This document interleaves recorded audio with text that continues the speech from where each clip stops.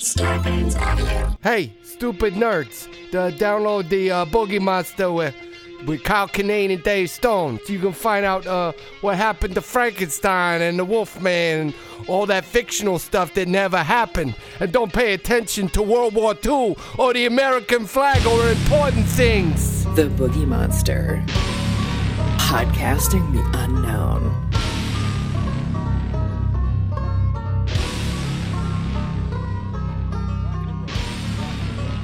What's going on, dude? Oh, man. As Rob Thomas of Matchbox 20 would tell Santana, it's a hot one. 96 degrees. You don't remember? I remember song? they had a song called "Smooth" or something, Yeah. but I don't. That's how was it there a starts. lyric in there Well, called it's "A a Hot hot one. Oh, right. I felt stalked by that song when it was out. Like, it was inescapable. It felt like the song I Always Feel Like Somebody's Watching Me by Rockwell. Mm-hmm. That song was written about Smooth by Matchbox 20 and Santana. Huge hit. Multiple radio formats. And I fucking hated the song Yeah, I hated already. And then it was like I could smell it on my clothes. Mm-hmm. The first radio station I ever worked for in Athens, Georgia, WPUP, the guy who hired me claimed that in radio, you're probably familiar with the terminology of breaking a band, like to be the first radio station to really get behind a certain band or certain song. But my boss claimed to break Matchbox 20. We were the first rock radio station in America to play Matchbox 20 on a regular basis. So I was part of the problem. Get him on the gallows for that. Yeah. I remember playing 3 a.m., played the shit out of that song. A few others. They were just so. record. I was trying so hard to be punk rock, and they were just so inoffensive that I was angry at them. But has there any been people that are self-aware come around? I think social media has given people the ability. Like Rob, did you ever see the Always Sunny in Philadelphia, where Rob Thomas, the singer of Matchbox 20, and Sinbad are in a loony bin with? No. With, I forget which character. It was awesome because it's like, oh, man, you are actually a dude that's like, yeah, I was in this band. Now I'm going to break away and do this wild shit. And then it's Sinbad Sinbad forever, dude. I'm in that camp. Sinbad forever. There was about a 3-year period in my adolescence where Sinbad was the funniest human being on the planet. I bet if you go back to it, it would still be great. Mm-hmm. Then he started showing up on A Different World. That was a thrill. Like, oh, look, it's Sinbad on a sitcom. And as I look at it, apparently he got the gig. Rob Thomas got the gig because he invited the Always Sunny gang to a concert, and they reciprocated with an offer to guest on a show. And it's just, he's part of some fever dream one of the guys is having, and like Sinbad and Rob. And that's where oh, wait a minute, these guys might be pretty cool and have a sense of humor about themselves. Yeah. Like, who is it? What's the band on, Papa Roach, Father Roach. Uh-huh. Yeah. Where they do the Cut My Life into Pieces. But they that dude's on TikTok just watching everybody do their own silly versions of the song and having a good time with it. It's like, all right, you know what? It's like that's growing old gracefully. Mm-hmm. Especially if you're like a one-hit wonder or something. Like, that's how you do it. Yeah. Yeah. I respect anybody in entertainment who doesn't take themselves too seriously. That's a good quality to have. Yeah, I don't have a lot of other examples of that, but it's nice. It's nice when you see someone like, yeah, I'm willing to get out of this character and be a silly dude. Yeah. I went. Speaking of rock and roll music, I went out last night. Saw me some Face to Face. Okay, them? I've seen Face to Face. I saw them way back in the day. Seen them a bunch, and they. They have, I don't know how many original members. They have the one bass player who's not the original bass player, but he's actually the brother of a dude that's in Foo Fighters, Shiflett. Okay, yeah. And, I think that's the same guy that has a good I think he's the same Foo Fighter that has a great country music podcast called Walking the Floor. Really? Mm-hmm. Look at this. Look at this world we're in, man. Yeah, it's crazy. It's all connected, man. Mm-hmm. What if the yarn going from pushpin to pushpin on the conspiracy board is just how many good times know each other? how many fun things are friends? So they were there, the Bronx, which I stand by, saying that is one. I'm sure there's more, but man, one of the truly great rock and roll bands. Yeah, I like them, and you turned me on to their side project. I wasn't aware of that. Yeah, Mariachi El Bronx, sincere mariachi band. They're from L.A.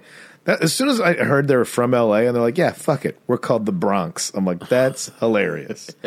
And that dude knows how to. I went to the show, and I forget, the first band was this band called Pet Needs. They're from England, and they were fine. They were a little bit too amicable. Mm-hmm. Does that make sense? I as much as like music is like it should be inclusive and make everybody feel good, it was a little bit too sunny for me. Which for the opening band, they got the crowd going. That's for an opening band that nobody really knew. They got everybody up and running with good positive energy, and that's a good thing. But it's almost like when an MC for a comedy show is just too jovial, too cutesy. You're like, how are you doing? And that's great. Oh, that and it's like, and that's actually a good thing. Me personally, I'm like, where's the dirt? Yeah, where's the? Come on, you're in a rock and roll band. And then the lineup was because then I thought Face to Face would be next, but it was the Bronx, and they had the bass player from the first band was playing for the Bronx, which was weird. Like that happened the day before. So this dude in the first band just learned all the Bronx's set list to be. Oh, he's just filling in for somebody who. Yeah, and I don't know what happened there. Yeah, but they, man, what a show! I always hear stories about that, about musicians filling in last minute, and like, oh, we gave him the CD, had to learn all 14 songs in 2 days. Like that blows my mind. How you could just learn completely new songs in the matter of days, and then okay, I got it. Yeah, I mean it's like here's the set list, and here's the easiest songs for you to learn that we all are rehearsed for. But I thought it was awesome. Like good job on that fella filling in. But the Bronx, I mean, the guy just goes out, he gets a long mic cable, and he just goes out in the crowd, gets the whole crowd doing a circle pit around him while he's singing. He's just a little bald dude with swagger. He's like kind of cocky, you know. Sounds like somebody else I know. Yeah, come on, man. Maybe that's what it is. Maybe that's where it is. Maybe that's where I get it from. I was watching him like, I like this guy. This guy's got a little attitude. And then Face to Face came out, and I just look like I'm in Face to Face now. They're just chubby middle-aged dudes with gray beards going like, man, yeah, we wrote like 5 new albums, but you fuckers want to hear Disconnected, right? All right, here you go. And I got in the pit for that one. I had some tequila in me at that point. I'm like, I'm going down there.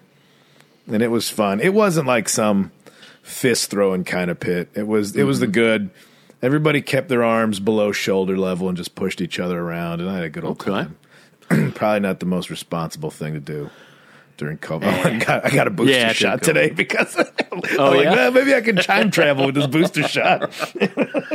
Oh man, that's funny. Well, Face to Face, were they part of that New York City hardcore scene? Is that where they're from? No, Face to Face is Southern California. Okay, like they were more in with like your Pennywise. They were Fat Records, like Pennywise, Strung Out, Good Riddance. Okay, they were a little bit more melodical. Melodical. Mm-hmm. Sure. But yeah, they were great. And then the headliner was a fellow named Frank Turner.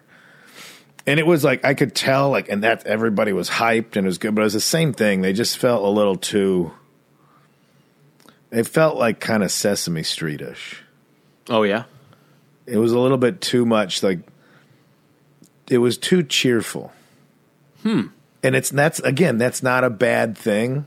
Mm-hmm. It's not my thing. Yeah. And it was already, I had flown yesterday. I didn't get a lot of sleep, so I was like, I got to get out of here. It was one of those, hey, you guys all look like you're having a great time. Keep it up. Keep up the good work, everybody. I'm going to take off. Good for you, though, for getting out of the house on a travel day. You've already flown, you land, and then go back out. It happened last week, too. Well, these bands are playing. I'm like, I don't know how many times I'm going to have a chance to see these guys again. Yeah. And because of traveling, you know, what lines up with what. Last week, the Slackers played on Sunday night, so I got in. I'm like, I'm going to take a nap. I'm going to go see the Slackers. Good for you, man. Yeah, but that's... I'm going to a show Friday. I'm going to go see. Who are you going to go see? You're probably going to laugh. It's. I'm very excited to see. I want to guess. Now I want to guess at what I might laugh at. Okay. I think you've laughed at this band before. It's an iconic band, and it's their front man doing kind of a weird solo thing. Leanne Rimes. No, it don't. It's not Leanne Rimes. It's I don't. Yeah, iconic band with a front man doing a weird thing. Chris Gaines. Are you going to go see Garth Brooks as Chris Gaines? I'm going to go see Garth Brooks. Hey, shout out to that. Shout out to Garth Brooks being the biggest country star and be like, yeah, I'm going to do some weird shit. Like doing weird shit at the top of your game when you don't need more fans, when you're like, actually, I can lose some of these people. I'm trying to lose. I got too many assholes into my stuff right now. I'm going to get weird. But did he get weird? Like, I don't know. Or I think it was, I would have respected it if somebody like that did something truly eclectic and weird, but it was just different, and it was weird because he had an alter ego and he put on a wig. It's like when you're too chicken shit to break up with somebody, so you start just acting like a dickhead in the relationship and see if they'll. Oh man. I'm going to go see Les Claypool of Primus do weird jazz. It's called Les Claypool's Bastard Jazz. I mean, it's not like Primus was this 4 time. Yeah, exactly. Beatles influenced rock band. I mean, yeah, they were pretty weird. Yeah, are pretty weird. They're still touring, but all right, Les Claypool doing some jazz. Yeah, I've always been a huge Primus guy, and most of his side projects I like. There's a few. I mean, he's one of those dudes that probably has really, I don't know for a fact, but I wouldn't be surprised if there's 10 different projects that he's recorded throughout his career. I mean, he had a band called Sausage, and he's got the Les Claypool Flying Frog Brigade. Then he did something with, I think it was Julian Lennon, one of John Lennon's sons. But, this is just him, and it's not solo in the fact that it's just him. It's just a side project. I mean, he's got different players with him, but I sampled a little of it on YouTube, and sound pretty good. Not so much jazz. I think that might be a little marketing or whatever. I mean, it was jazzy, but it was definitely... If you don't know how to categorize it, you can call it jazz. Yeah. Yeah. But yeah, go see. I've never been to the Ford Theater over here. One guy swallows a kazoo and another guy farts into a bucket. I don't know. Oh, man. Good times. Yeah.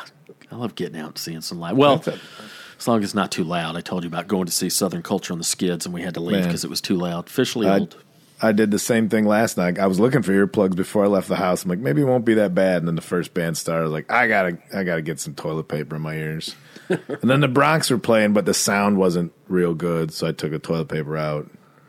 And then I was just in the pit for like it started off trying to be such a responsible. Like, I'm going to stay up on the balcony. I'm just going to have some drinks. I got my toilet paper on my ears, and I'm just sweating with people. We're screaming in each other's mouths. I'm like, all right, well. Did you go by yourself? Yeah, well, I asked Rachel out of being polite, but I'm like, I'll be honest, you're not going to like any of this. Yeah. I had to prove to Katie that this was not, in fact, Primus. I was like, it's the guy from because whenever I play Primus, she's like, what the fuck is that? Primus I get it. It's not for everybody. Yeah. But I was like, I promise you, it's not his regular band. I showed her a little sample. She's like, all right, I'll go see that. What do you do when you listen to Primus? What do you mean? Like, I think about like, oh, this is a good band to drive around to, and this is what I want to like listen to. Maybe exercising, or this is a band to like, oh, I'll fall asleep, listen to this on a plane or something. What goes with Primus? Everything. I listen to them all the time. Yeah, great driving music. Well, One thing that definitely goes with them most of the time, unless I'm driving, is weed. So they're one of those great, just cliche, get stoned and listen to bands. Sure. But yeah, Were you ever a Faith No More guy? Oh yeah, they were Faith. big influence early on. That what's the record? This Is It, or what's the name of that one? That big breakout record that had Epic on it. Epic on it. I don't know what the name of that album was. Yeah, but yeah, that was Mike to Patton's me, like one of those guys that just does a bunch of crazy stuff.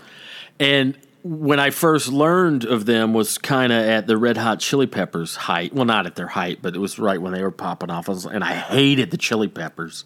And I was like, oh, this is if the Chili Peppers were good. Because it still kind of had that little bit of that funk, heavy bass stuff. And but yeah, to me, Faith No More was always just like the legit Chili Peppers. Hard Times had a great headline about like, man experiencing Mandela effect swears there was a good Red Hot Chili Peppers record. Then what? Mother's Milk was a good album. I don't care. I don't care what anybody says. Mother's Milk was a good album. Mostly because it was before the Blood Sugar Sex Magic one came out. Yeah. And it was like, I thought of like, oh man, these guys are cool and they're weird. And then everybody liked them. And I'm like, well, no, I can't like them because everybody likes them. I was that kind of dickhead. My mom made me toss Mother's Milk in the trash. What had a naked lady on the cover, so come on, it's art. I could see that one not going well with the parents. That and Beastie Boys, because that just sounds dirty.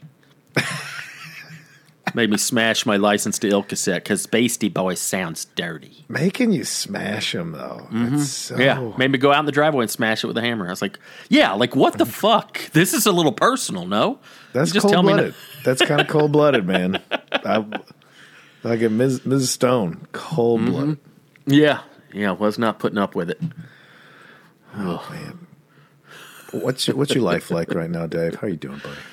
I'm good, man. Dude. Well? Are you well as an individual? I'm very well. I could be doing better because my neighbor last night, unbeknownst to me at 4 a.m, chased off some catalytic converter thieves with a bat, and he smashed their window. Nice, good job. And I was like, dude, you got to call me next time. That's why I was like, wait a minute, you could be doing better because you could have gotten in a fight last night. I wanted to help my neighbor. How dare you? Fuck off. Man, you know I live for this shit. I do. Like, dude, come on. And it's a new neighborhood. In your garage? No, right in front of our building on the street. Yeah, street parking. That is a hot ticket item right now. Yes. Yeah. But yeah, he chased, he said it was 3 Persian teenagers is how he described them. And, he chased them off, and they hopped into their car. And while they were all getting in, he went and smashed the driver's side window with his baseball bat. And he's like, yeah, and oh man, there's so much fucking crime here. But it made me do a little research. I knew that catalytic converter theft was a big thing. It was really big when we lived in Long Beach. Yeah. Grabbing those things all the time. But I just did a quick little research as far as like what you can do to kind of protect yourself. A lot of people are getting up under there and etching either their license plate or their VIN number directly into the metal of the catalytic converter. That way, it might be a deterrent if they crawl under there and the thieves crawl under there and see it. Maybe they won't grab it. And even if they do, they'd have a hard time selling it to someone because they're like, hey, asshole. Well, this is my question. Who's out there just buying catalytic converters, acting like, oh, these were all acquired through honest means?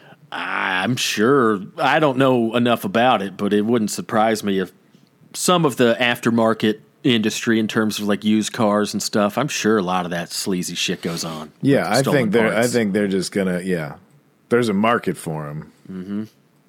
Go out on the street and boast another satin. Sorry, Sopranos. Tourette's. I texted you last night. I was like, David Lee Roth in The Sopranos. Yes, I thought you knew that, or I would have told you already. Wow. All right, Diamond Dave showing up. Good to see you. I used to be able to write off condoms.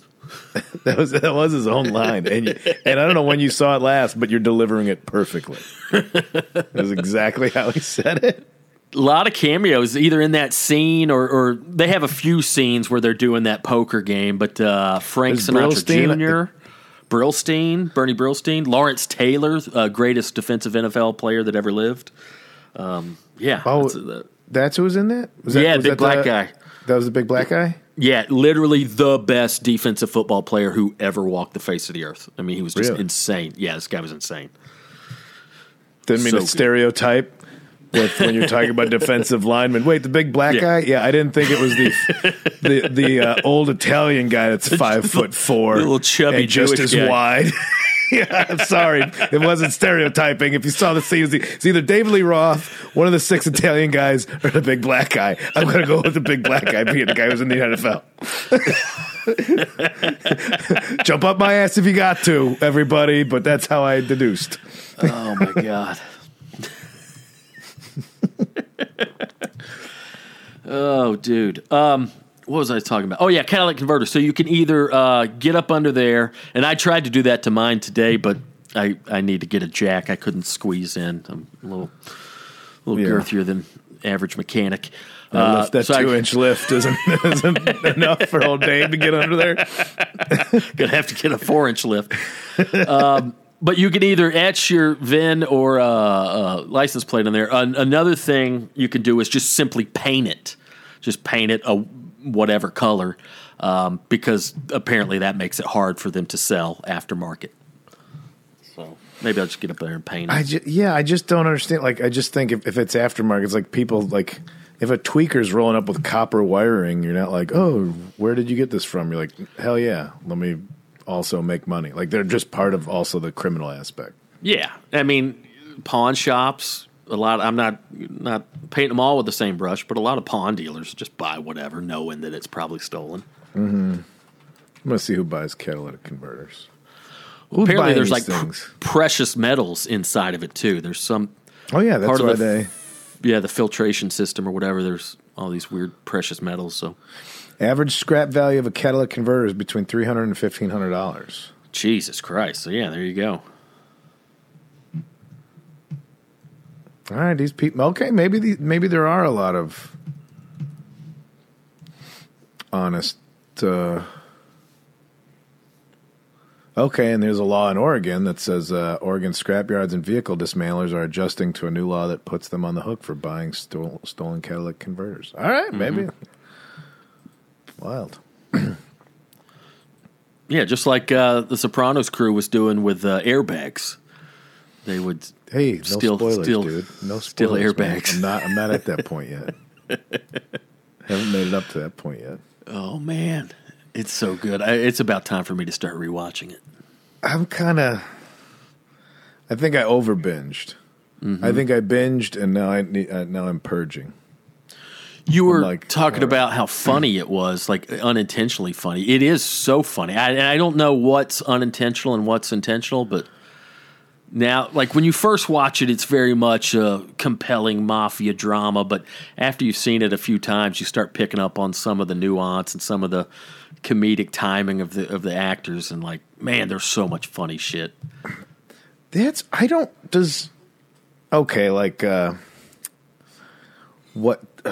Paulie, the guy who just passed away, which, Yeah. he's a cartoon, but he's Yeah, not. absolutely. But Yeah. then if you have kids that watch that stuff, like I know people that are like that in real life. But then it gets turned up for a TV show, and then somebody who's already going to be kind of like that, do they turn it up more because of seeing the way it's represented? Like, oh, everybody likes the way Italians are represented. I'm going to be that guy. Yeah. Well, he was legit. He was really a connected dude back in the day. And then he went to prison and got out and started acting. Oh, speaking of which, Paul Sorvino died today, too, of Goodfellas fame. That sucks. So It's crazy. In like just a couple months, we've had Paul Sorvino, Tony Sirico. I think that's how you pronounce it. Paulie Walnut. Ray Liotta, and then James Caan. All these mafia actors.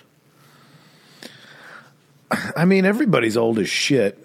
Yeah. Like, I wonder if there's an era when we were 16 and all of a sudden like, oh, Laurence Olivier died right after George C. Scott. I'm like, who gives a fuck? They're all old. And now it's just like, oh, wait, no. I remember seeing these guys in movies and they weren't old. Oh, my God. Oh, that's well. It's like was it Farrah Fawcett who her death got completely overshadowed because she died the same day that Michael Jackson died. Oh yeah, Michael Jackson. My dad died the same day Vinnie Paul of Pantera fame died, so they'll always have that connection. It's the only connection they'll have. I was gonna say you're gonna forget that your dad died because you're like, oh man, Vinnie Paul, R.I.P. dude. It was crazy because my dad loved Far Beyond Driven. Guys, I don't want to admit this. My dad was Vinnie Paul. That would be cool. Dave's dad was in Pantera. And not too unbelievable based on our appearances. It's like I don't know if the math works, but they definitely look like they have the same genes. Was that Dimebag's brother? Yeah, they were real brothers. Dimebag Paul? It's Dimebag.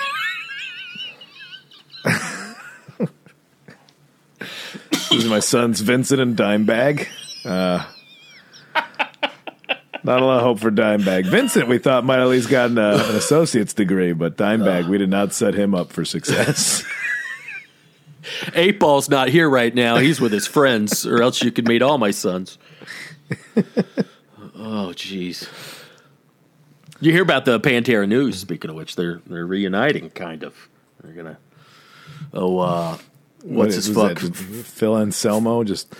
Phil and Rex are getting together. Nazi saluting around the stage by himself. Zakk Wylde is going to play the part of Dimebag. I have heard my Ozzy buddy fame and Black Label Society. Yeah, my buddy said Black Label Society shows are pretty great. I know nothing about them, but it's like he said biker like, they metal. go see him. Yeah, but he said that I like them. Good shows. I'm like, all right, good stuff. Yeah, his guitar stuff is, I mean, just his tone is just insane. Like big guitar. A good show, regardless of genre. A good show, like.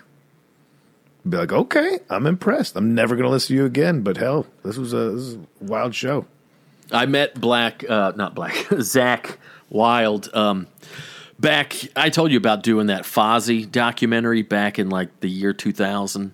Yeah. They did this mockumentary, which now I realize I didn't notice it at the time. It blatant Spinal Tap ripoff, and they probably even would have admitted that. Yeah. But just the whole tone and style of the little documentary was just like, oh, you're just doing metal Spinal Tap. That's kind of redundant, but modern metal Spinal Tap. But yeah, he was in that, and I got to hang out with him one day. And nice dude, not the best personality, but cordial enough. Not much of a talker. Zakk Wylde. Yeah. Well, met Dee Snider that day too. He was in that. I saw somebody wrote online where it's like, like it's funny what people get pissed off about. Which musicians, like people getting mad at Rage Against the Machine, like, oh, they're just a bunch of fucking socialists. Like, did you not listen to any of their lyrics from day one? Yeah, no shit. From day one. But somebody said about Dee Snider, somebody's like, oh, it's so disappointing. This guy wrote the anthem, We're Not Going to Take It. And he's just woke liberal. It's like standing for like the liberals. It's like, oh yeah, the guy with the feather boa and all the makeup standing up for gay and trans rights. What would have given you the idea he agreed with them more? Yeah. Oh man.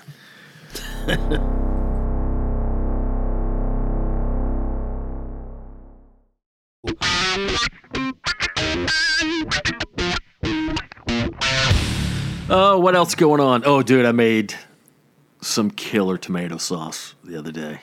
Oh, we're getting to the food early. All right, let's talk about it. Yeah, dude, just made tomato sauce. Tomato sauce, gravy. Dave, do you mean gravy? Yeah, good gravy today. Good gravy. It's good gravy. Macaroni and gravy. Dude, so good. So simple, so good. Just get you some good canned tomatoes. I use the San Marzano, just because I think they come directly from Italy, or at least. Is it only label. Because of the name? Yeah. So these got to be good. Fragile must be Italian. must be Italian. No, I'm not going to give the recipe right now. I'm just, it's right. just so good. Just so Just good. enjoyed a meal. Just Fucking yeah, you shocking. did. Fucking yeah, you did, Dave. Prepared and ate and enjoyed a meal. But you've admitted when you beefed something. Oh, yeah. Yeah, no, they're not all hits. It was hard for you to do. I remember that episode. It was hard for you to open up about ribs. that. But yeah. we're here for you. Yeah, but no, this was a success. It was a good time. Just Congratulations. Good times, buddy. Anything else going on? What'd you do? How was Louisville? It was good, man. Shows were fun. Yeah. Worked with my buddy Alex Price was great. MC was named Amber Autry from Nashville. She was fucking fantastic. Like, oh yeah, you know when somebody's an MC, but you're like, oh, you are doing have the magic, and you're just doing a regular good set. Yeah, but got people on your side right away. Mm-hmm. So, actually, I love when you can tell who's naturally funny. Yeah, I put in for her to MC for us when we're in Nashville. Nice, right on, man. So she was great. Alex was great. It was a pretty mellow weekend. These weekends, I get down there, fly in the red eye, kind of just hang out, sleep all Thursday because I flew all night, do the show Thursday. Maybe I get out a little bit Friday or Saturday, but saw Ryan Singer though, our buddy Ryan Singer. Yeah, he was kicking Louisville. around. Yeah. He was there. Uncle Lair was over at Comedy Caravan. If I could have snuck out and had the same time, I would have still seen an Uncle Lair set. You bet your ass. Yeah, I'll go see Uncle Lair. I think I have seen him. I think I saw him at the Punchline Atlanta years ago before I even started comedy. One of the last old school dudes that I know still out there doing it that I would want to go see. Yeah. And Singer, okay, we've had Ryan Singer on the show. For those that don't know, Brian Singer has acquired many paranormal experiences. Yes.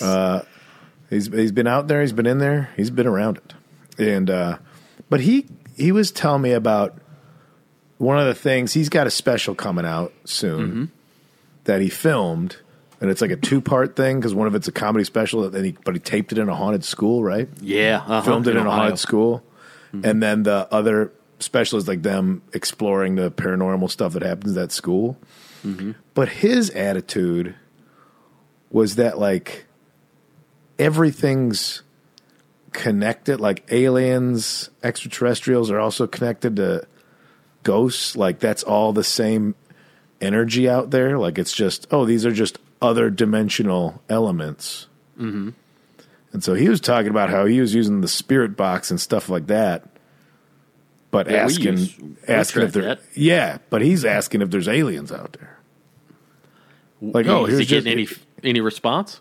I mean, he said he did, and I don't want to spoil whatever he got for the show, but I'm like, I just like the concept. I figure for all the stuff we've talked about, we haven't really talked about the concept of like these devices, even though they, some of them seem like, they're like gimmicky or novelty items to a lot of people that like, you mean the equipment, the ghost hunting equipment?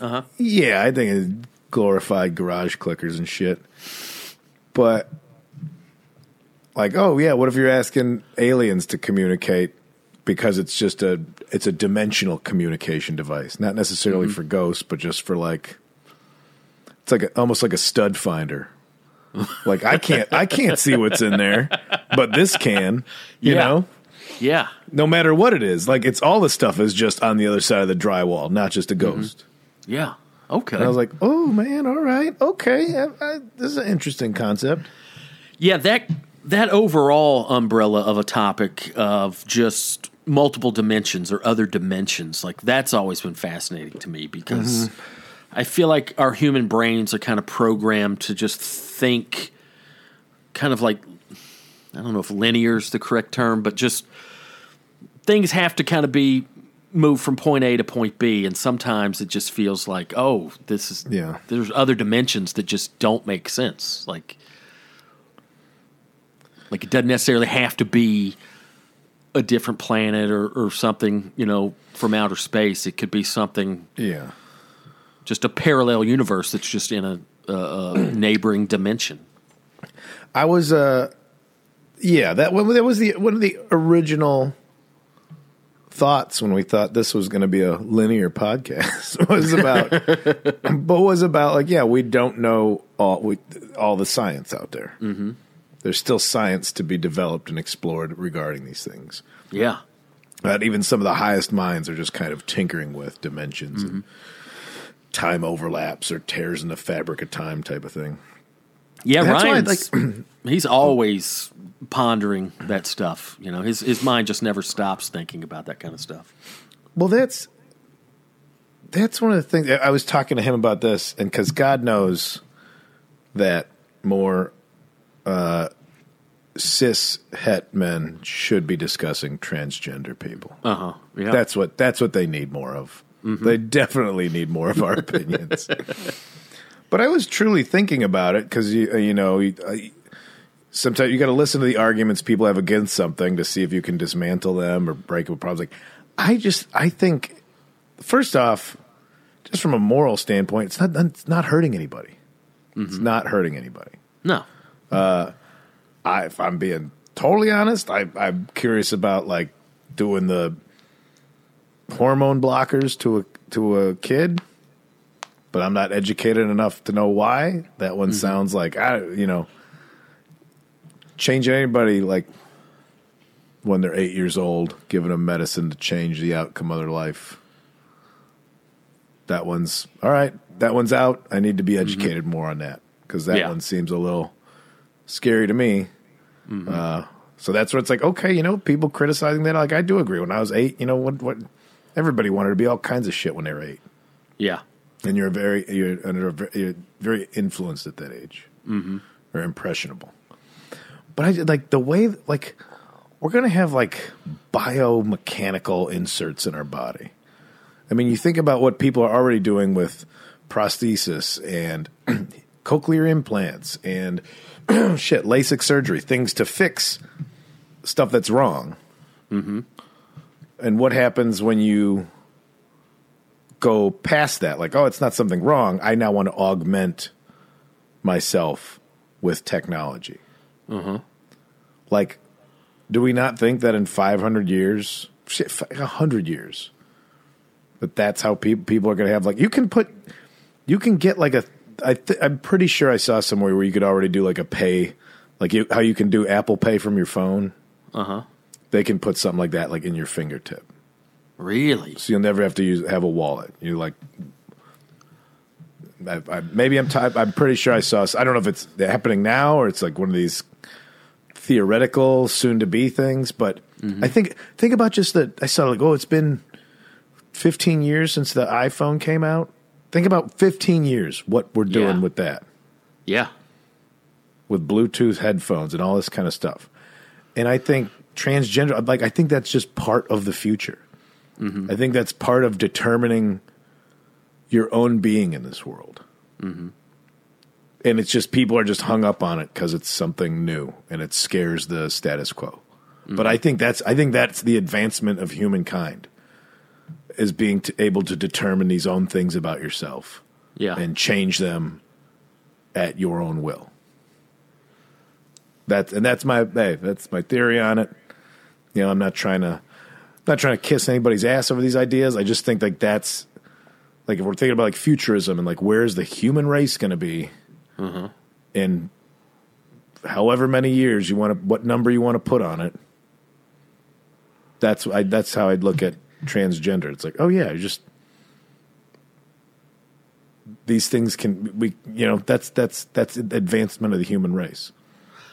Do you have any aftermarket modifications of your own that you would, let's say that technology was just immediately available tomorrow, then whatever we're hypothesizing on, these hypotheticals, if you could go and get something done like that tomorrow, trying to think what I might want. Fat old hog.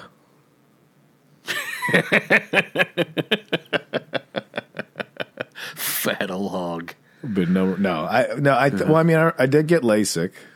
Yeah. Okay. I mean, you could argue that the lap band surgery is would that fall under that umbrella? Well, or is that just simply medical? I think it's medical. I think LASIK's medical. You're using technology to do a medical procedure, but like, what would you have in yourself that's I I wonder if we're ever going to reach the point where science can figure out how to make people taller. I can see that being very desired. Well, sure, but that's one of those things, like, once everybody starts trying to look like the standard of beauty, then that doesn't, how is that considered beautiful anymore? Yeah. What's, and again, like, and of course, this all goes into, like, it always goes back to furries. Like, yeah, I think it's weird, but I don't, whatever, man. Just because I think it's weird doesn't mean I think it's wrong. What about this? Okay.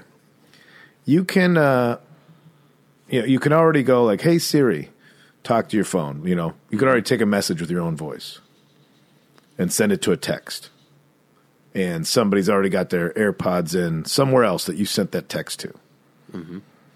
So basically, I'm trying to get at, like, how this could connect to, like, telekinesis. Okay. Like, how could you communicate? Because eventually I think you're going to be able to. Well, I mean, because that would mean, okay, can you somehow translate your thought into text without using your voice or your hands, you know? I think, I mean, that Neuralink thing that Musk was talking about, have they started that? I don't know. We did a whole episode of that several years ago. Dick wet and screwing everything up. But that was kind of the point of the Neuralink thing, was they insert this chip in you, and you can do transactions just through telekinesis. Brain-computer interface. Could cure tinnitus. I've got that already. What exactly can a Neuralink do? It's just brain-machine interfaces. That's what they're doing. These devices have use cases ranging from treating Parkinson's disease and restoring bodily function in paralyzed patients to control computers with your thoughts and communicating telepathically with other users. All right, well, fuck me. That's already the plan for it. Okay, never mind. It's out there already. So that shit's out there already. Telekinesis is already on the table. Jeez. Yeah, it's insane to think about where we're going to be in 20, 30 years. Well, I was thinking about revisiting this idea, not today because I'm not prepared, but several years ago we did a whole episode on the singularity. Yeah. And part of that concept is the fact that I don't know how they determine this, but they think that technology doubles itself every 2 years, something like that. So, I mean, that was 5 years ago that we talked about that. Yeah, it's like that Moore's law that it always, like, it exponentially advances. Yeah. Yeah, Moore's law. I think that's what. Yeah, it took so long. Listen, somebody smarter is going to go on to Boogie Monster Reddit and correct me here, but it took X amount of years from mankind to, like, figure out how to farm to get to the whichever agricultural revolution to industrial revolution. It took half that amount of time to get from there to the next one, and so on and so on. Yeah. Speaking of technology. There's a fart pedal for guitar I've been looking at. Of course you have. Oh, my God. I mean, hey, it's no Neuralink. All right? It's no, what does the fart pedal do? I mean, it's no, I understand. Telekinesis Beats headphones. No, you just plug it in and you play a note, but the note's a fart. But then can you play that farted note and turn it into some beautiful fart? That's the problem with the technology right now. Is that right now it just makes random fart sounds. But if they can match it they can match tone and pitch, then I'm going to spend money on this thing. I mean, that could be like the new distortion. Which is, I bet you that's exactly when somebody first played distorted guitar, some old jazz guitar, like, sounds like a bucket of farts to me. And that goes back to the jazz joke I made earlier.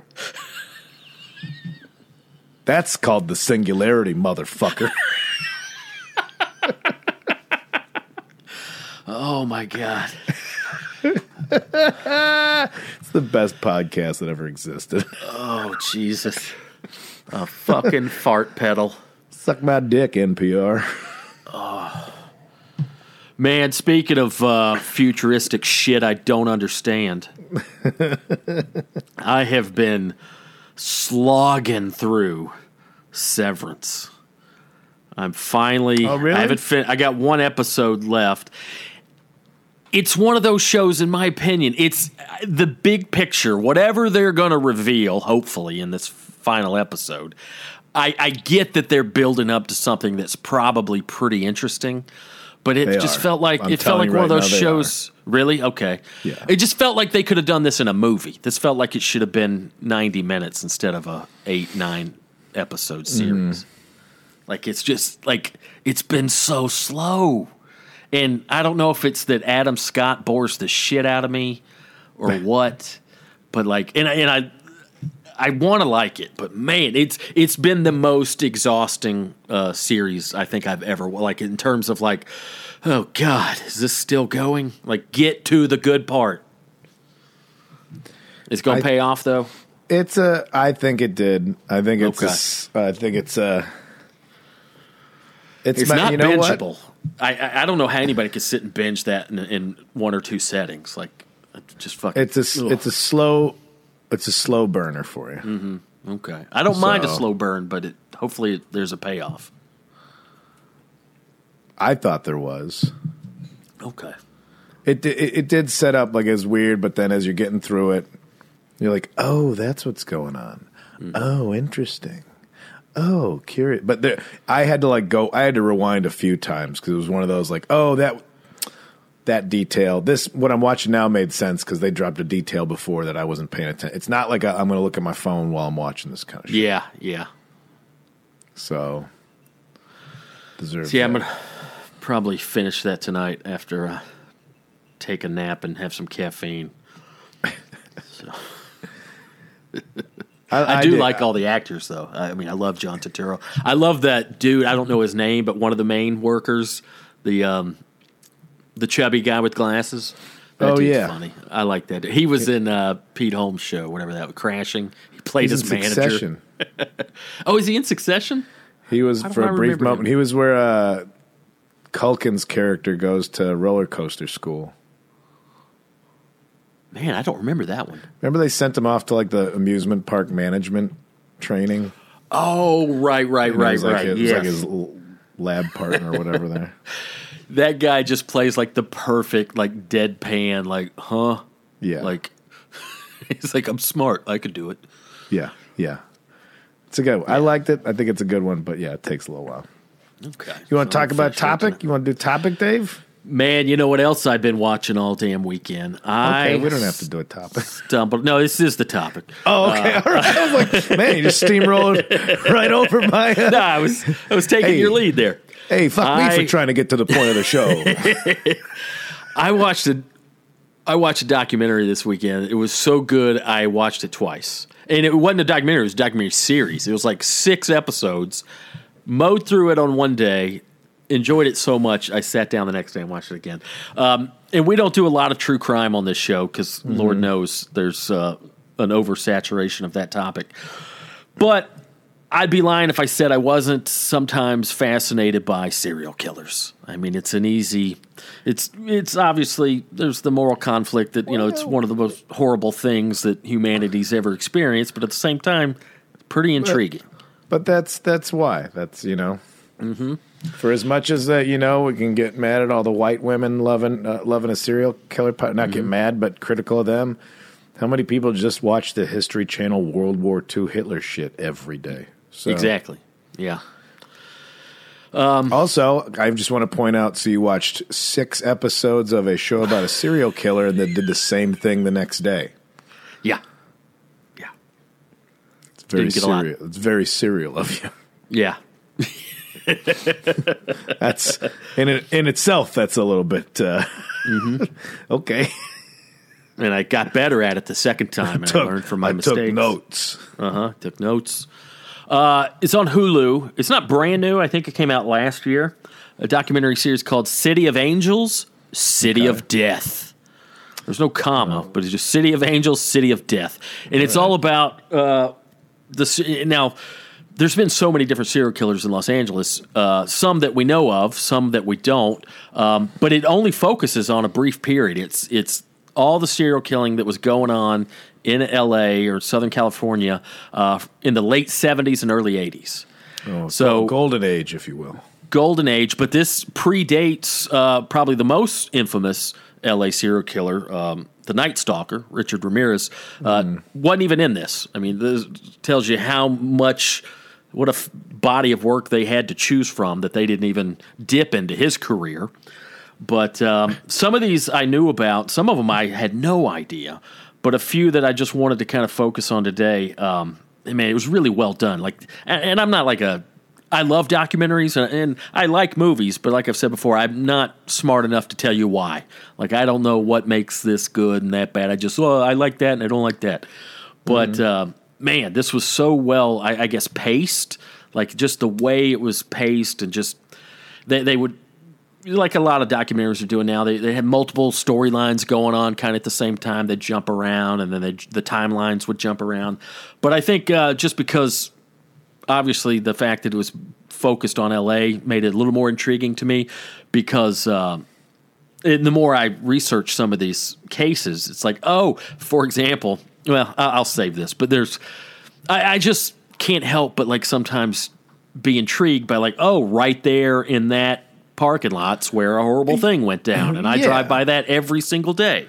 Yeah, you know? I agree. I don't think it's morose. I mean, I do think like it's like, it makes it real. It makes it like, this is a thing that can happen. Yeah, exactly. But we've also talked about like the concept of using other people's tragedy as like your own amusement.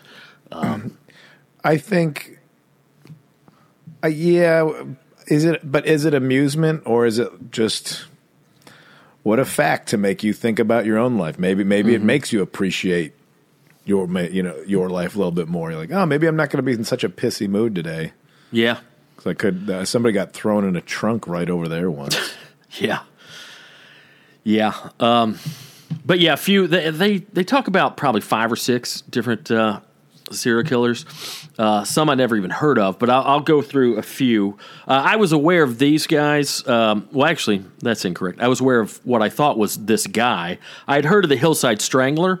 I didn't realize it was 2 dudes. It was 2 guys. The Hillside Stranglings, that they were going down in 77 and 78. These 2 cousins, these 2 dickheads, Kenneth Bianchi and Angelo Buono. And by the way, this Angelo Buono, if they ever do, I know they've done a few movies on the Hillside Strangler case, but if they ever do a modern version, they need to cast, I never know how to pronounce the guy's name, John Bernthal, is that his name? He's one of those guys, you'd know him if you saw him. He was in what's the guy's name? What's the murder's name? The murder's, I'm sending you a pic right now. I'm sending you Angelo Buono.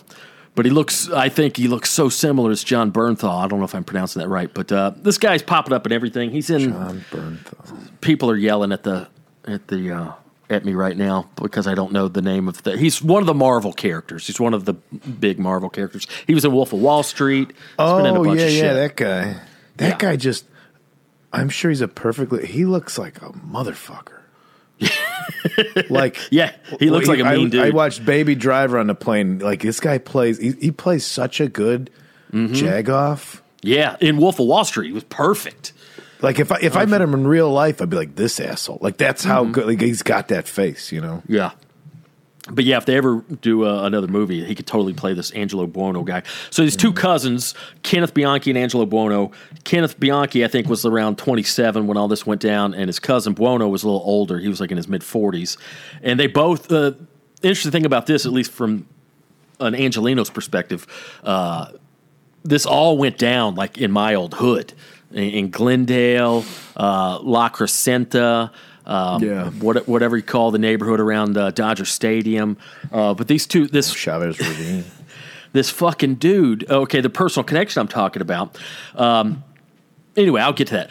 They were convicted of murdering 10 women, all in just a matter of a few months, like October 77 through February of 78. So like 4 or 5 months. 10 women that they know of. And most were murdered, and Buono, he had an upholstery shop in Glendale, right almost at the corner of Glendale Boulevard and Colorado Avenue, 703 East Colorado Avenue. that's where he took all these victims, and they would kill them there and do all kinds of horrible shit. That place, that exact location, his upholstery store, is now A to Z Auto Service, where I had some work done about 5 years ago. That's always weird. I'm looking. Like, oh shit! I didn't know it at the time, but like the place I went and got some brakes is the place where dozens of women were brutally raped and murdered. So it's always weird when it hits home like that. But yeah, they kidnap these women, and they got some breaks done at that point. Yeah. And then they'd murder him in his upholstery store there, and then they dump him, hence the name, on the hillsides around Glendale and La Cañada, La Crescenta, all around that area. And they would. What made them so hard to catch is the fact that they murdered him one place and then dumped him somewhere else, where there's technically when they found the bodies, there's no crime scene because the crime was committed elsewhere. So obviously that makes it harder for them to find. But yeah, just a couple of real rascals, just some real shitheads. And this is interesting too. In November of '77, they abducted this gal named Catherine Laurie Baker. It's a 24-year-old gal. They had her tied up. They were going through her personal possessions, going through her purse. They found a photograph of her with this actor, this old Hollywood star, Peter Lorre. I've never seen it, but I guess ironically, he played a serial killer. I'd heard that name, but I don't know any of his stuff. But he played a serial killer in a movie called M, just the letter M. But they saw this picture and like, oh shit, that's in.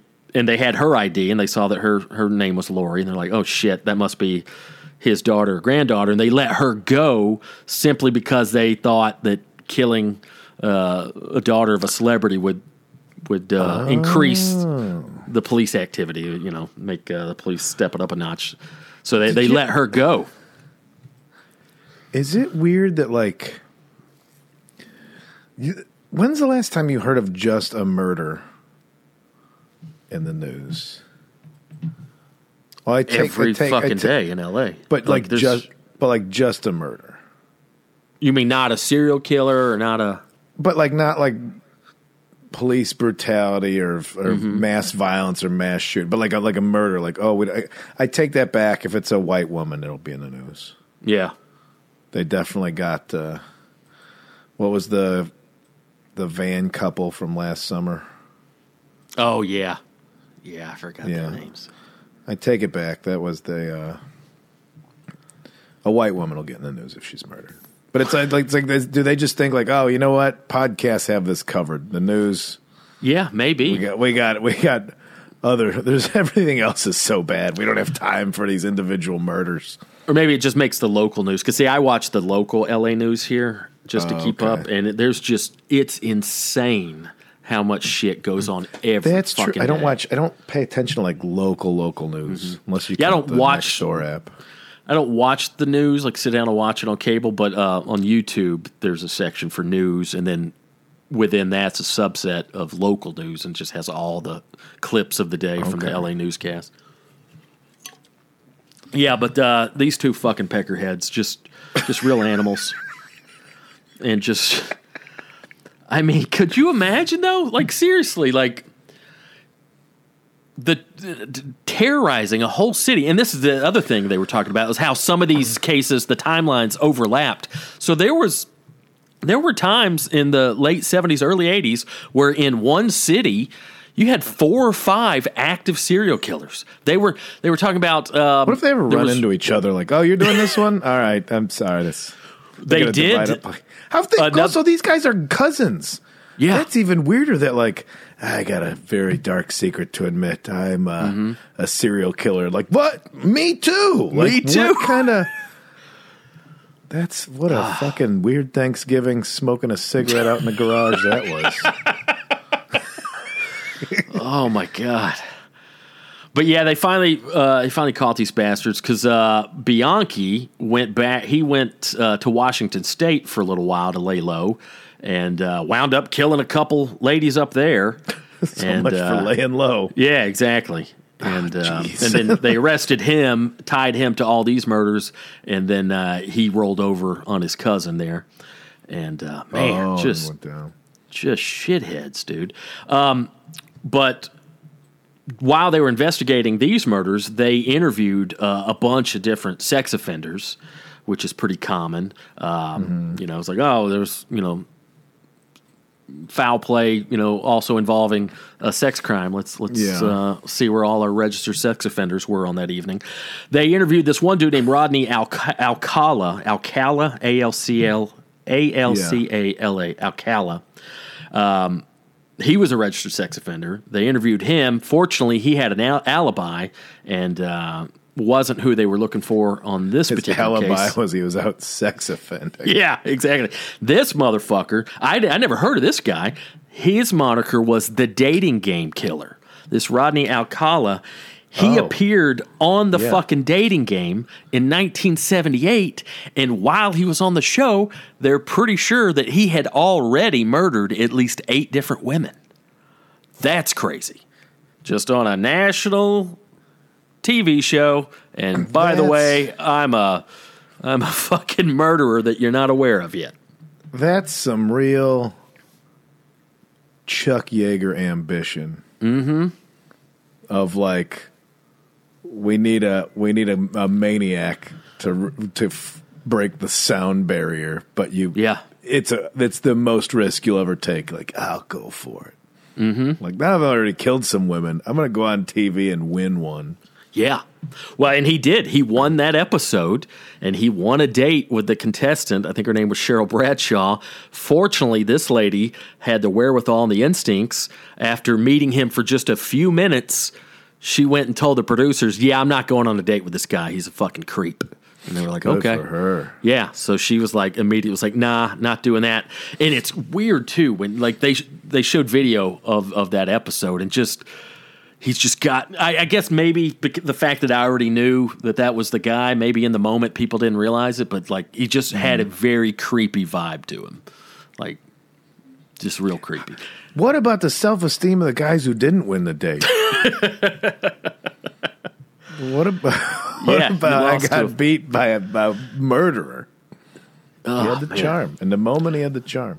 But yeah, and so his ruse, what he would tell people that he was a photographer. Even on that episode, they introduced him as a successful photographer, and authorities later found over 1,000 photographs of women and teenage girls, mostly in sexually explicit poses. So don't know how many of those different folks were actually victims. But get this, so in '68. This is 10 years before the dating game show. In '68, this asshole, he abducted and raped an 8-year-old girl. A Good Samaritan saw the abduction. Followed him to his apartment, called the police. The police knock on the door. Dude shows up in the door naked, says he just got out of the shower. Blah, blah, blah. Give me a second. He shuts the door. Waits a few seconds. Eventually, the cop has had enough. He kicks in the door to find the 8-year-old girl just bloody and beaten and laying there. Fortunately, she survived. But while the cop was helping the girl, this dude got away. They finally... long story short, they serial killer stuff, Dave. Yeah, I know it's not an uplifting episode, but get this is what fucking kills me. And there's so many examples of this kind of shit. But they finally catch this dude and charge him with the rape and kidnapping of this 8-year-old girl. But because the victim's family had since moved to Mexico and they wanted to keep their daughter out of any of the court stuff. They couldn't bring her back up to testify, so they had to drop the the attempted murder and the rape charges, and they got him for just child molestation. Served 3 years of prison, got out, immediately started doing that shit again. He was paroled in '74. He was out for less than 2 years when he back to his old tricks, and just numerous. I think they what do they say here? They convicted him of 8 murders. They think it could be as high as 50. That's the other thing. Like, you got caught for 8 murders. How many? But yeah, they seriously implied, like, yeah, we think it's closer to 50. This fart pedal's like $400 on eBay. That's pretty steep. Yeah, I think they only made a few of them. I think it's pretty rare. I don't know if I'm going to bid on it or not.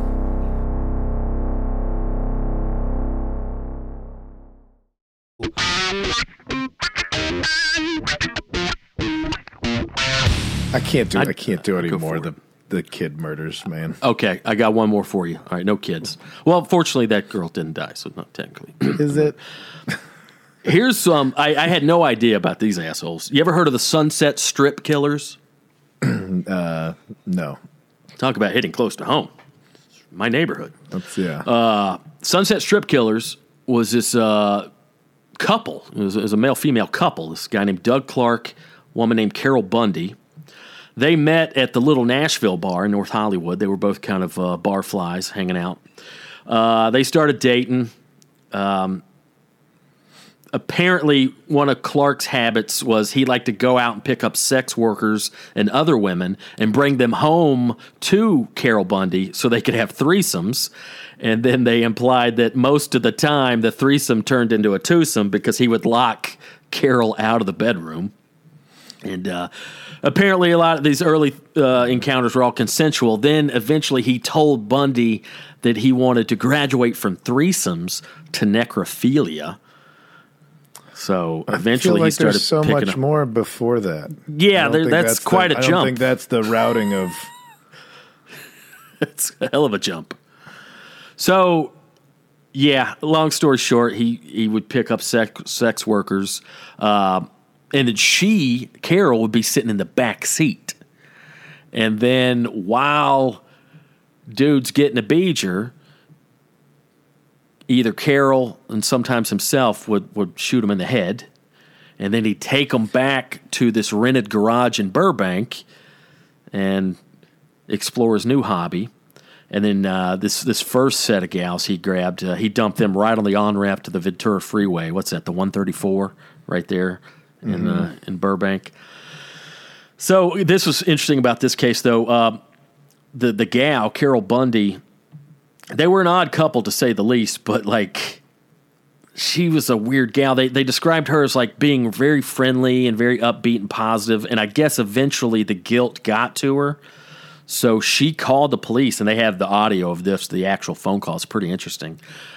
She just calls 911. It's like, hey, y'all still looking for the killer who killed the sex workers, blah, blah, blah. And she's like, and then the way she phrased it, she's like, well, I have a lot of knowledge about that case. Would you like to have your man today? Meaning, like, would you like if you found him today? And they're like, what? Serve him up. Like, yeah, she's going to serve him up. So she rolled over on him. That's how they finally caught up. Oh, but yeah, there's so many more details. He would decapitate some of them. He decapitated one poor gal. And then, like, a few days later, they put the head in a little, like, custom little wooden box and just dropped in an alleyway in Studio City. Some poor bastard. Custom wooden box? Well, like a little, like, treasure chest type box, like something handmade that, an intricate little wooden box, not just some shoe box or something. And put her head in there and dropped it in an alley. Of course, some poor bastard found that, called the police. But, yeah, man, just a couple of real fucking creeps. Yeah, I had no idea. Right. But they call them Sunset Strip Killers because most of the victims were sex workers that they'd pick up right here on the Sunset Strip. Yeah, it used to be what was the burger place that was there? That was the big one. It was it wasn't a hamburger. It's a Chipotle now, but it was some, like, famous burger stand. Oh, really? They were all at, yeah. That's where you could always hung out there long enough. You'd always see some celebrity grabbing some to go. Clark is still on death row. Bundy died of a heart attack in 2003. One last one. I'd never heard of this dude either. The Freeway Killer. This asshole named Bill Bonin. This dude confessed to 21 murders, most of teenage boys. This was 78, 79. The weird thing about him is they believe, or I think they convicted several, but he had 4 different accomplices. Not going to lie, dude, I'm looking at cat videos right now. Yeah, that's fine. I'm going to keep talking about this stuff. 4 different accomplices. Like, not all together. Like, it was always just two guys. That was kind of a running theme in this documentary, especially with this case and the Hillside Strangler and the Bundy, or the Sunset Killers. It was weird that all three of these cases involved duos or teams working together, and which is apparently pretty rare because serial killing's kind of a solo venture usually.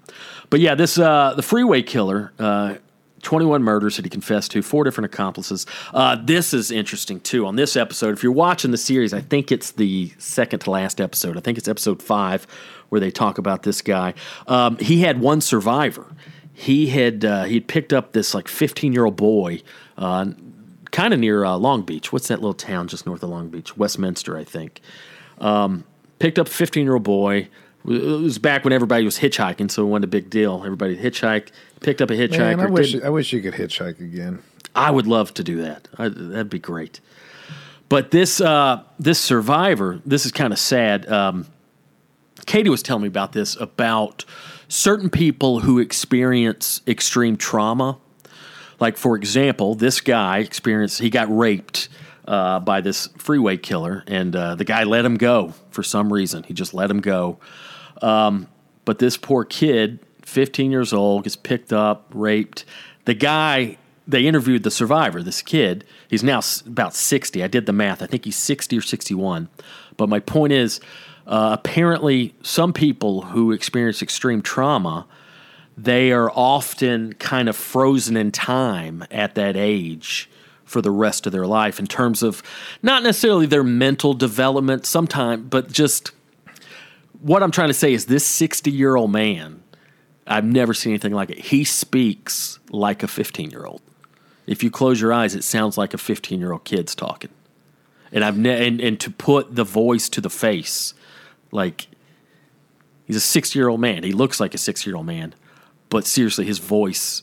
And I'm wondering if it's a case of that where he was just trapped, frozen in time in that trauma, and it manifests in his voice and body language or whatever. But it was really bizarre. I'm 45, and I found a fart pedal on Reverb. It's only $250. This one's only $250. It's version 2, so I wonder if they have a pitch and intonation probably figured out with it. So I didn't go through any trauma. I just want to talk about this fart pedal more than rape. 100% of the time that I'd rather talk about. Feel good episode right here. Well, yeah, lock it down. But yeah, so head on a swivel out there, folks. I do listen and like watch those things.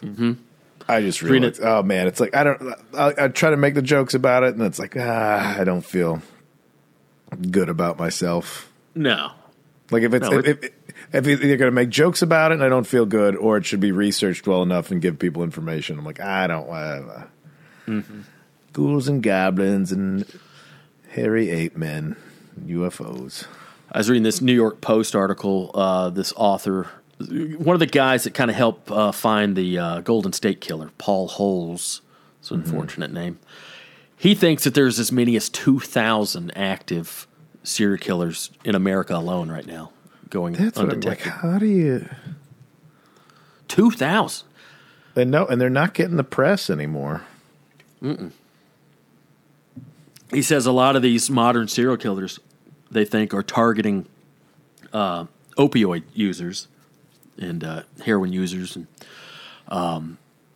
because those kind of folks can kind of drop off the grid for a while and it not really ring any bells to their friends and family. And also, they talking about how some of these overdoses could be the work of a serial killer when you find someone who's strung out and doing what heroin users do. That they're it's easy pickings, and you can. That's what I mean. What Yeah. cowards? What cowards?